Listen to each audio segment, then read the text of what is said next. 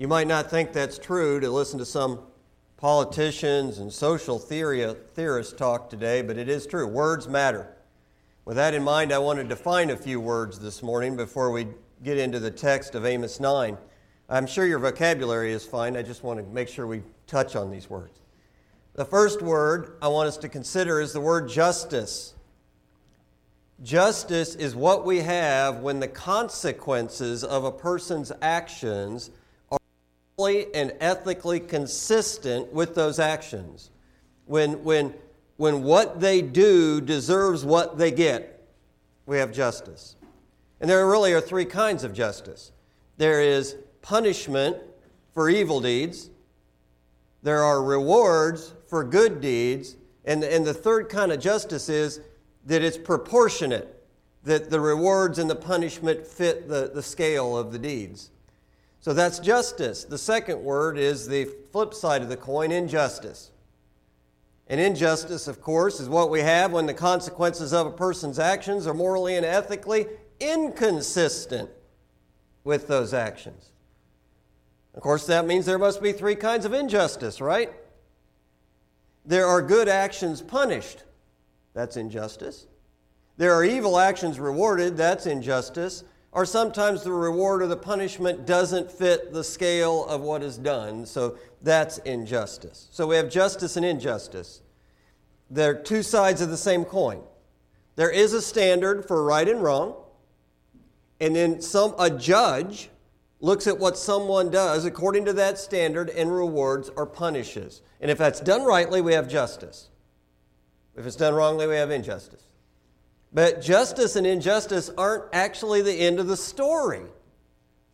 They're not the end of the story, not for us, because the Bible teaches us the judge can also show mercy and grace. The judge can show mercy and grace. Now, mercy is the situation where punishment is deserved, but it's withheld not as an act of injustice, but an act of kindness.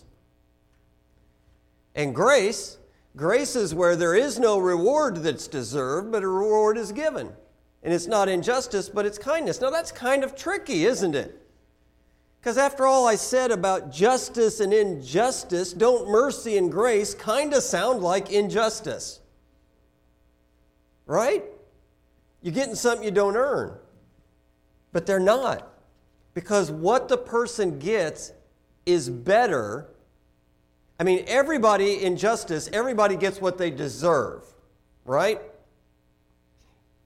But in mercy and grace, some people get something better.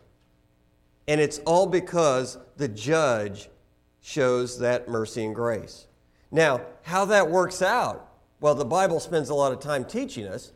And one of the places it teaches us how mercy and grace relate to justice and injustice is Amos chapter 9. Is Amos 9. Now, the first 8 chapters of Amos, hard to believe we're on the last one. The first 8 chapters of Amos focus on justice. Right? They focus on justice. God sends Amos from the southern kingdom of Judah to the northern kingdom of Israel to say that you've been practicing injustice. You have been practicing false worship. God is going to bring justice upon you in the form of judgment. The rich and powerful people had been unjust toward the citizens, stealing from the poor, violent toward them. Israel's religion was wicked and it was false. The people worshiped false gods through rituals led by fake priests in temples that God never endorsed. Even worse, when they went, they were really just putting on a show, hoping to get home soon so they could get back to business cheating the poor people.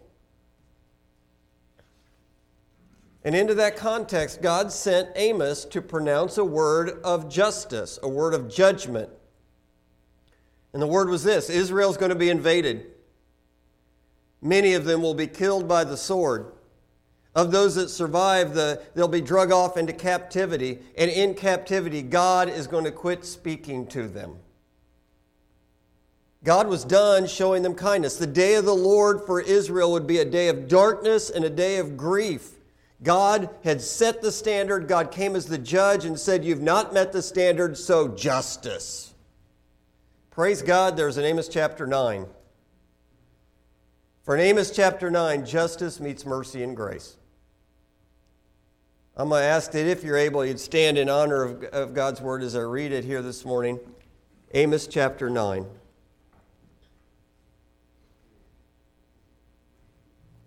And the inspired prophet writes, I saw the Lord standing beside the altar, and he said, strike the capitals until the thresholds shake, and shatter them on the heads of all the people. And those who are left of them I will kill with the sword. Not one of them shall flee away, not one of them shall escape. If they dig into Sheol, from there shall my hand take them. If they climb up to heaven, from there I will bring them down. If they hide themselves on top of Carmel, from there I will search them out and take them. And if they hide from my sight at the bottom of the sea, there I will command the serpent, and it shall bite them. And if they go into captivity before their enemies, there I will command the sword, and it shall kill them. And I will fix my eyes upon them for evil and not for good. The Lord God of hosts, he who touches the earth and it melts, and all who dwell in it mourn, and all of it rises like the Nile and sinks again like the Nile of Egypt, who builds his upper chambers in the heavens and founds his vault upon the earth, who calls for the waters of the sea and pours them out upon the surface of the earth. The Lord is his name. Are you not like the Cushites to me, O people of Israel, declares the Lord? Did I not Did I not bring up Israel from the land of Egypt, and the Philistines from Caphtor, and the Syrians from Kir? Behold, the eyes of the Lord God are upon the sinful kingdom, and I will destroy it from the surface of the ground, except that I will not utterly destroy the house of Jacob, declares the Lord. For behold, I will command and shake the house of Israel among the nations as one shakes with a sieve. But no pebble shall fall to the ground. All the sinners of my people shall die by the sword, who say disaster shall not overtake or meet us. In that day I will raise up the booth of David that is fallen, and repair its breaches, and raise up its ruins, and rebuild it as in the days of old, that they may possess the remnant of Edom, and all the nations who are called by my name, declares the Lord who does this. Behold, the days are coming, declares the Lord, when the plowman shall overtake the reaper, and the treader of grapes him who sows the seed. The mountains shall drip sweet wine, and all the hills shall flow with it. I will restore the fortunes of my people Israel, and they shall rebuild the ruined cities and inhabit them. They shall plant vineyards and drink their wine, and they shall make gardens and eat their fruit. I will plant them on their land, and they shall never again be uprooted out of the land that I have given them, says the Lord your God. Father, we thank you for your word. We thank you that it is true. And we thank you that it is for us. So God, help us, Lord. Help us understand it. Help us believe it, and then use it to make us who you'd have us to be. We pray in Christ's name. Amen. You may be seated. This final chapter in the prophecy of Amos is where the justice of God encounters mercy and grace. Justice meets mercy and grace. And we see that first, however, we need a restatement of justice, is how the chapter begins. In verses 1 through 4, we learn again that God's justice is a sure thing. God is the God of justice. We have the Lord standing by the altar. That's the scene. Now, that could be the Lord standing by the altar in Jerusalem and roaring forth, like in chapter 1, toward Israel. But I think given the setting, I think what we have is the Lord standing next to the false altar in Bethel.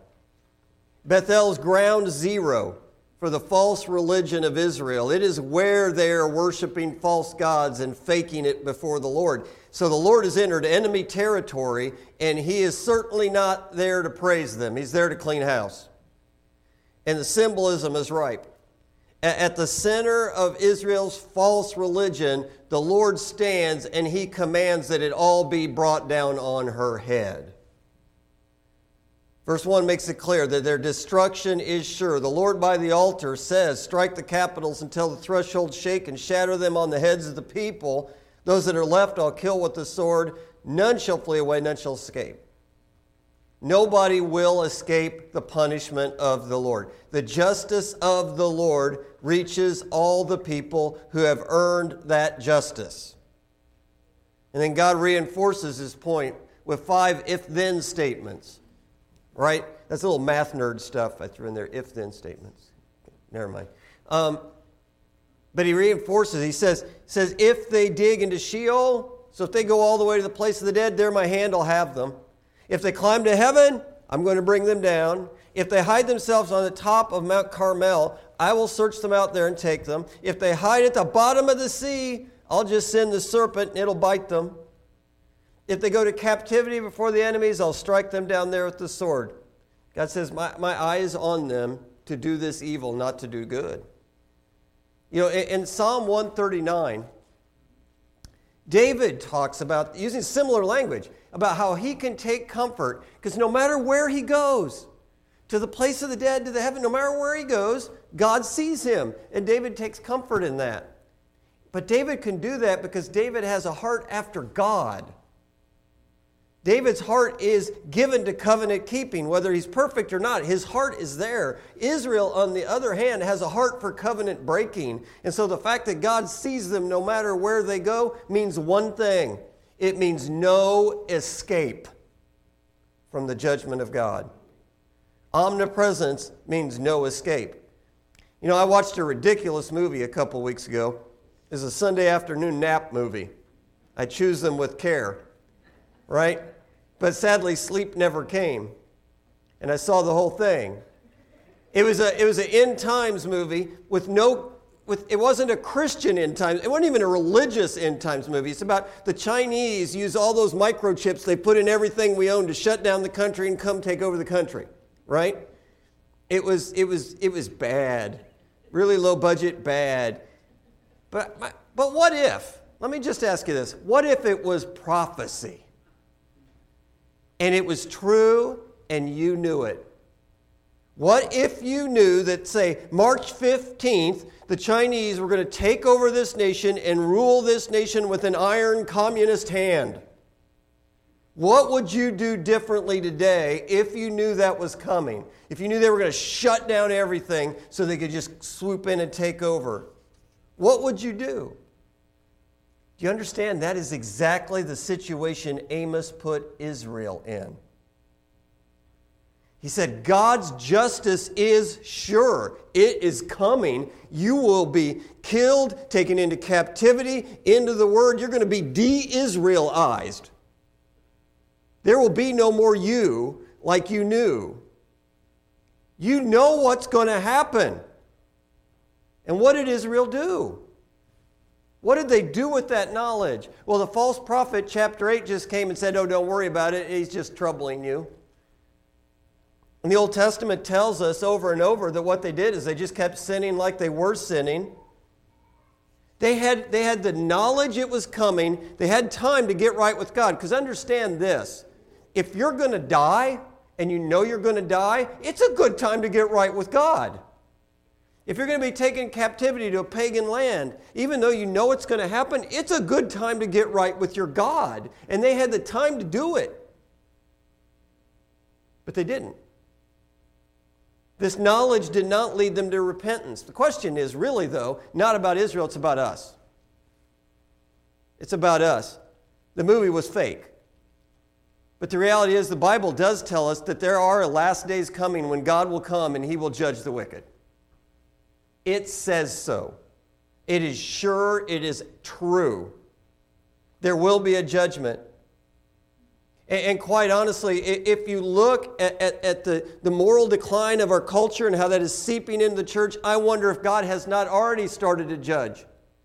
Because God gives people over to false teaching. That is judgment. And so I wonder if it hasn't started. But so, like Israel, we know it will come. We think maybe it has started to come. We know that. The question is, what are you going to do? What will you do with that? Will you let that open your eyes to see your sin and lead you to repentance? Or will you just merrily walk off in your sin into the judgment? We know it will come. They did nothing good with it when they knew it would come. Question is, what will we do with the fact that one day God will come and will judge the wicked? What will we do? God's justice is a sure thing. And then God tells us why God's justice is a sure thing. God's justice is a sure thing because God is God. Because God is holy and sovereign. His justice is a sure thing. That's what 5 to 7 are telling us, those verses. First 4 verses, judgment is coming. 5, 6, and 7, here's why. Because God is God. He's the creator God, right? I mean, he talks about all these things God does. He can touch it, it melts. He can judge the creation, and the creation has to cave in when he judges it. He can melt mountains. He can bring death and grief. He can change the seasons. His throne room is in the heavens, and he can treat the earth as a storehouse. He defines the boundaries of oceans and rivers and streams. He is the creator God. He can do whatever he pleases. And he's also the covenant God. The one who said, Israel, you're mine, is also the creator God. So they're the same. He's the one who said, we have this relationship, Israel. Here's how it'll be perfect and wonderful and good. Set the standard. And now he's come as the judge and he's found them wanting. You see, because God is God, he is perfectly holy, perfectly just, perfectly sovereign, and there is no escape from the justice of a God like that. Israel thought they were safe, right? We've seen that in the past chapters. They thought they were safe because, hey, we're the people he brought out of Egypt into the promised land. He won battles for us. He got us from here to the good place. He established us. But according to verse 7, Israel has no claim on God. No claim on God. God asks, are you not like the Cushites to me? Cushites are pagans, whatever else they are, right? Are you not like the Cushites? Did I not bring Israel from the land of Egypt and the Philistines from Caphtor to the Syrians of Ker? What God is saying is, look, I move nations around all the time. I've done that. Every nation that exists on this earth is there because I put it there, is what God says. So if you think you're special because you were in Egypt, now you're in the promised land, you're nothing more than Cushites. Now, Israel actually was special. But they weren't special because they'd experienced that. They were special because God made a covenant with them. They were special because God had loved them and given them good promises. Sadly, that covenant is exactly what they trampled underfoot in their false worship and their injustice. Their whole history, since the day the kingdom split, it had been false worship and injustice. And now, God says, you thought you were special because of some geographical thing. You were special because of a covenant thing. The geographical thing doesn't make you special, and you've kicked the covenant thing to the curb. God's telling Israel, you're in the camp of the Cushites now. I'm looking at you just like, remember in the first part of Amos, he judged all the other nations? God says, I'm looking at you just like them. Friends, we are the new covenant people of God as the church, the body of Christ. But we'd better take care that we do not fall into the way of thinking that God condemned in Israel. Israel thought being loosely associated with the true religion of the old covenant was enough to be on God's side. They thought he would be appeased by their family ties and their rituals. What they found was that their security was in the trappings of a right relationship instead of a right relationship, and they weren't going to be safe. The question is, are we not tempted to do a lot the same as Israel did? Are we not tempted to look at our name on the membership roll, or look at our regular church attendance, or think about our ritual quiet time at home every morning and think, we must be pretty good standing with God. Look at all I got going. Meanwhile, our actual relationship with Him languishes. We don't feel any actual love toward God. We don't long to be in His presence and gathered with His people. We don't see our sin and let sorrow for our sin drive us to actually repent of sin. We let the fear of man keep us from speaking the name of God and sharing the gospel in the public square. All the while we say, we're the Christians. We're the people of Christ. Friends, the New Testament tells us these words in the Old Testament are there for our example. We dare not think that going through the motions is enough to make us safe with the Almighty God.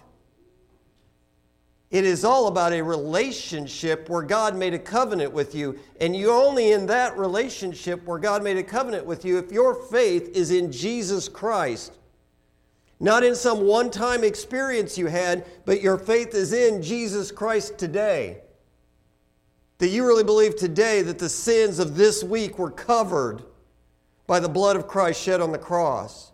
You really trust Him for your tomorrow. Let's not be like Israel. Let's heed the example.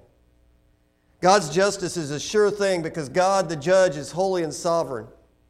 Even so, there is going to be a rescued remnant. I knew I was going to trip all over that. Rescued remnant. That's the message of verses 8 and 10. Verse 8 is a familiar sounding judgment by Yahweh. The eyes of the Lord Yahweh are upon the sinful kingdom, and I will destroy it. But it ends with an uncharacteristic, so far, word of hope. Right? God says, I will not utterly destroy the house of Jacob. Wow. I mean, we haven't seen a word like that, a word of hope, since chapter 5 of Amos, where verse 15 it says, it may be that the Lord, the God of hosts, will be gracious to a remnant of Jacob. And God here says, I'm not going to utterly destroy all of Israel. There will be a remnant. There will be some left. And that remnant shows up again in verse 9. This time it's an illustration God gives. It's like a sieve or a strainer. And God says, what I'm going to do is I'm going to take this big gob of dirt and rocks and put it in the sieve, and we're going to shake it real good, and the dirt's going to fall to the ground, the rocks stay in the strainer. And what he's saying is that there's this soil that will fall to the ground, and that's the sinners who say, oh, don't worry, disaster will never come on us, we're fine. Those are going to be like the dirt that goes through as it's shaken and falls to the ground, is trampled on. But the pebbles that remain in the hands of their God, they're the ones who are in relationship with the God who holds the sieve. What God is saying, look, in this process, everybody's got to go through the process of judgment. In this time of judgment, I will show mercy. Some will not fall to the ground. Now, the judgment that will fall on Israel is severe, right? It's going to be the end of the nation. There will be the death of many, those who foolishly declare God would never do that. And tens of thousands of them are going to be dragged into captivity. If you remember chapter 4, dragged into captivity with hooks in their lips. Right? But God says, but I will save some. I will save some. He's going to separate out during the day of judgment some, and He will rescue them from His judgment. Friends, that is mercy. That is mercy. It's not justice. Because all of Israel deserved justice and judgment. Judgment was pronounced on the whole nation. No one can claim innocence according to what Amos has already said. Think about this. Israel's bad kings earned judgment. Israel's phony priests and prophets earned judgment. Israel's unjust, wealthy, and powerful earned judgment. The phony worshipers, which was Israel, earned judgment. The violent and the sexually immoral earned judgment. We've seen all that already. Everybody earned judgment. But God is going to show mercy. He's going to show mercy to some. Some would keep the covenant name of Jacob alive, Israel. They would be spared. Friends, just like Israelites in that day were utterly dependent on mercy, we are utterly dependent on mercy today. The New Testament is clear. All have sinned and fallen short of the glory of God. Romans 3:23. Judgment comes to sinners, and everybody's a sinner. Baptist Faith and Message is our church's statement of faith. And it says judgment will come. I mean, we agree on this statement. God, in His own time and in His own way, will bring the world to its appropriate end. According to His promise, Jesus Christ will return personally and visibly in glory to the earth. The dead will be raised, and Christ will judge all men in righteousness. That means the righteous judge judges sinful men. And the unrighteous will be consigned to hell, the place of everlasting punishment. That's not good news. If all have sinned and fallen short of the glory of God, and the standard is the glory of God, then we all deserve, the unrighteous will be consigned to hell, the place of everlasting punishment. But the Baptist Faith and Message does continue. I'm glad that's not our whole statement of faith. It says, the righteous in their resurrected and glorified bodies will receive their reward and dwell forever in heaven with the Lord. I am glad for that there are some who will be resurrected into glorified bodies and be forever with the Lord. But my question is this: how can it say the righteous will? Right? All have sinned and fallen short of the glory of God. How can it say the righteous will receive that? How can anyone be called righteous? It's a really good question. And Amos has an answer. That's the next point. God's justice is a sure thing because the judge is holy and sovereign. Even so, there will be a rescued remnant because of God's covenant faithfulness. Because of God's covenant faithfulness. Amos ends with a boatload of hope. I mean, it is hard to really... As a matter of fact, if you're a skeptical Old Testament scholar, you say there's no way Amos wrote these last few words. No, he couldn't have written them. He's all about judgment. He can't be this guy. I mean, if you just don't get the whole message of the Bible, he can't be that guy. Verses 11 to 15, Amos reveals, along with mercy, punishment removed, comes much grace, undeserved blessings.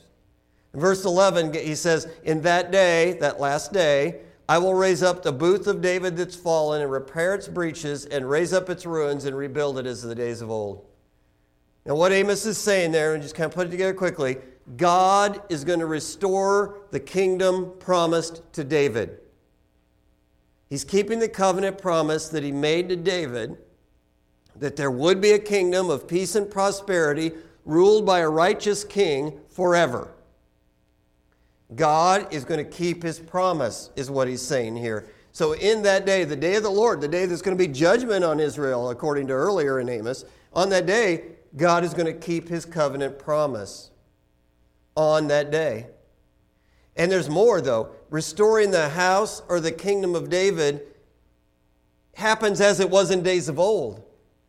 And that's really good news if you're that northern kingdom of Israel. Because you might hear this, restoring the house of David, and think that's only Judah. Because the kings of Israel were not the sons of David. They weren't the line of David. The kings of Judah, give or take, were the sons and line of David. So you might hear that and think, no, but he's going to restore it as in the days of old, all of them together again. He's going to bring them all, he's going to unite them as one again. So the answer to the question, how can there be a remnant as Israel is judged, which kind of goes to our question, how can anybody be called righteous if all have sinned? It's right here. Because God made a promise to David. God made a covenant with David, and God keeps his covenant promises. So God is going to work out a way for this kingdom to come. But that's not the only covenant in view here. Because he says in the last part of verse 12, I think that God is going to also fulfill his Abrahamic covenant here.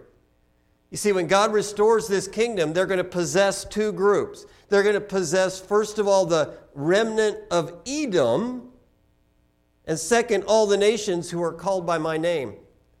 Now, Edom is always, in the Old Testament, especially the prophets, people who hate God and his people, right? Somehow there's going to be a remnant of Edom involved in this new kingdom. Somehow God's going to get a people out of them.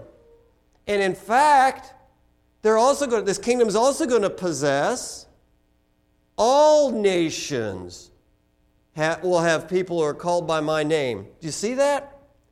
So this kingdom that's promised to David is not just a Jewish thing. It's going to include Edomites and people from all nations. See, this is just like we read what will happen at the end of the book. When we open Revelation and we read in chapter 5 and chapter 7 that in that last day gathered around the throne of God there will be people from every tribe, language, people, and nation glorifying the Lamb. And that's what Amos is saying. That God is keeping a promise, a covenant promise he made to David of this great kingdom, but also the covenant promise he made to Abraham that through Abraham all the nations of the earth would be blessed. God is saying, look, I'm going to save people, but not just from you, Israel. I'm going to save people from all the nations, and they will be part of this great, glorious kingdom that I promised to David. And what kind of kingdom is that going to be? Well, one thing we read here, it's going to be forever. It is going to be a forever kingdom. This mercy and grace is going to last forever. So as judgment comes and mercy and grace come along with it, the mercy and grace last forever. The judgment's for forever, for those who are judged forever, but so is the grace. And it's going to be an awesome kingdom. And I'm trying to wrap up quickly. Sorry, Sunday school teachers, I'll apologize ahead of time. It's going to be an awesome kingdom. The plowman will overtake the reaper, the treader of grapes, the sower will overtake the sower of seeds. In other words, there's going to be so much harvest that you won't be able to get it all out of the field before you got to have somebody in there planting again. It's going to be that good a crop. The mountains are going to drip sweet wine and the hills shall flow with it. Nature's bounty is going to overwhelm you. The ruined cities will be rebuilt so you have a good place to live. The people will have bountiful crops. They'll be in the land of promise and they'll never be uprooted again, it says. Now we know a couple things. We know that this has never happened yet, right? If you know Israel's history, it's never happened. Ezra and Nehemiah may have led Israel back into the land, but guess what? Israel got uprooted again. Otherwise, there'd never been that whole 1948 if they'd already been here, right? Speaking of 1948, there's a nation called Israel in the land again. But you tell me if that nation has anything to do with the Israel that God promises here. It's a secular state with no temple. Hardly a nation at peace, right? So the promised peace in the all people's kingdom of God has not come to pass yet. So the question is, will it? Or was God just being hyperbolic and overstating things a little bit? Well, this is where Acts 15 helps us. In Acts 15, the Gentiles have believed, and everybody's going, how can the Gentiles believe? Don't we need to make them Jewish first? And Peter and all the apostles get together and they work through that. And James issues a statement in Acts chapter 15. And in verse 13, what James says is, and they finish speaking, James replied, brothers, listen to me. Simeon is related, that's Peter, how God first visited the Gentiles to take from them a people for his name. And with this, the words of the prophet agree. And then he quotes Amos. He quotes Amos. So in Acts 15, James says all that stuff Amos promised has happened to us today when the gospel came and the Gentiles believed. So Amos is being fulfilled right now, right in this room. I mean, raise your hand if you're Jewish. Yeah, but Jews wouldn't say you are, so it doesn't count. Right? Right? So the fact that you believe means Amos's words are coming true right now. That's what James says in the New Testament. You are the beginning of every tribe, language, people, and nation that will gather before the throne of God. This is so good. This is a reason to get excited. The great kingdom promise of Amos is evident in you if you are a believer in Jesus Christ. And if you think that is awesome, but I don't know that I'm part of that. Believe in the Lord Jesus Christ and be saved, and you can be. Trust in Him as the one who died on the cross to forgive you of your sins, and you can be. So what have we seen in Amos 9? We've seen that God's justice is a sure thing because God is a holy and sovereign God. But we also we see the remarkable truth that because He's a covenant-keeping, loving God, mercy and grace are true as well. There is mercy and there is grace because of God's covenant faithfulness. You know, when I preach, I pray God will give you three things. Understanding that you'll get what Amos is saying. Belief that you'll believe the message of Amos. And that God will give you a passion to live differently because you believe. So I'll make you this offer. If you didn't understand, get with me, we'll study it some more. If you don't believe, I'd love to talk to you because there's more.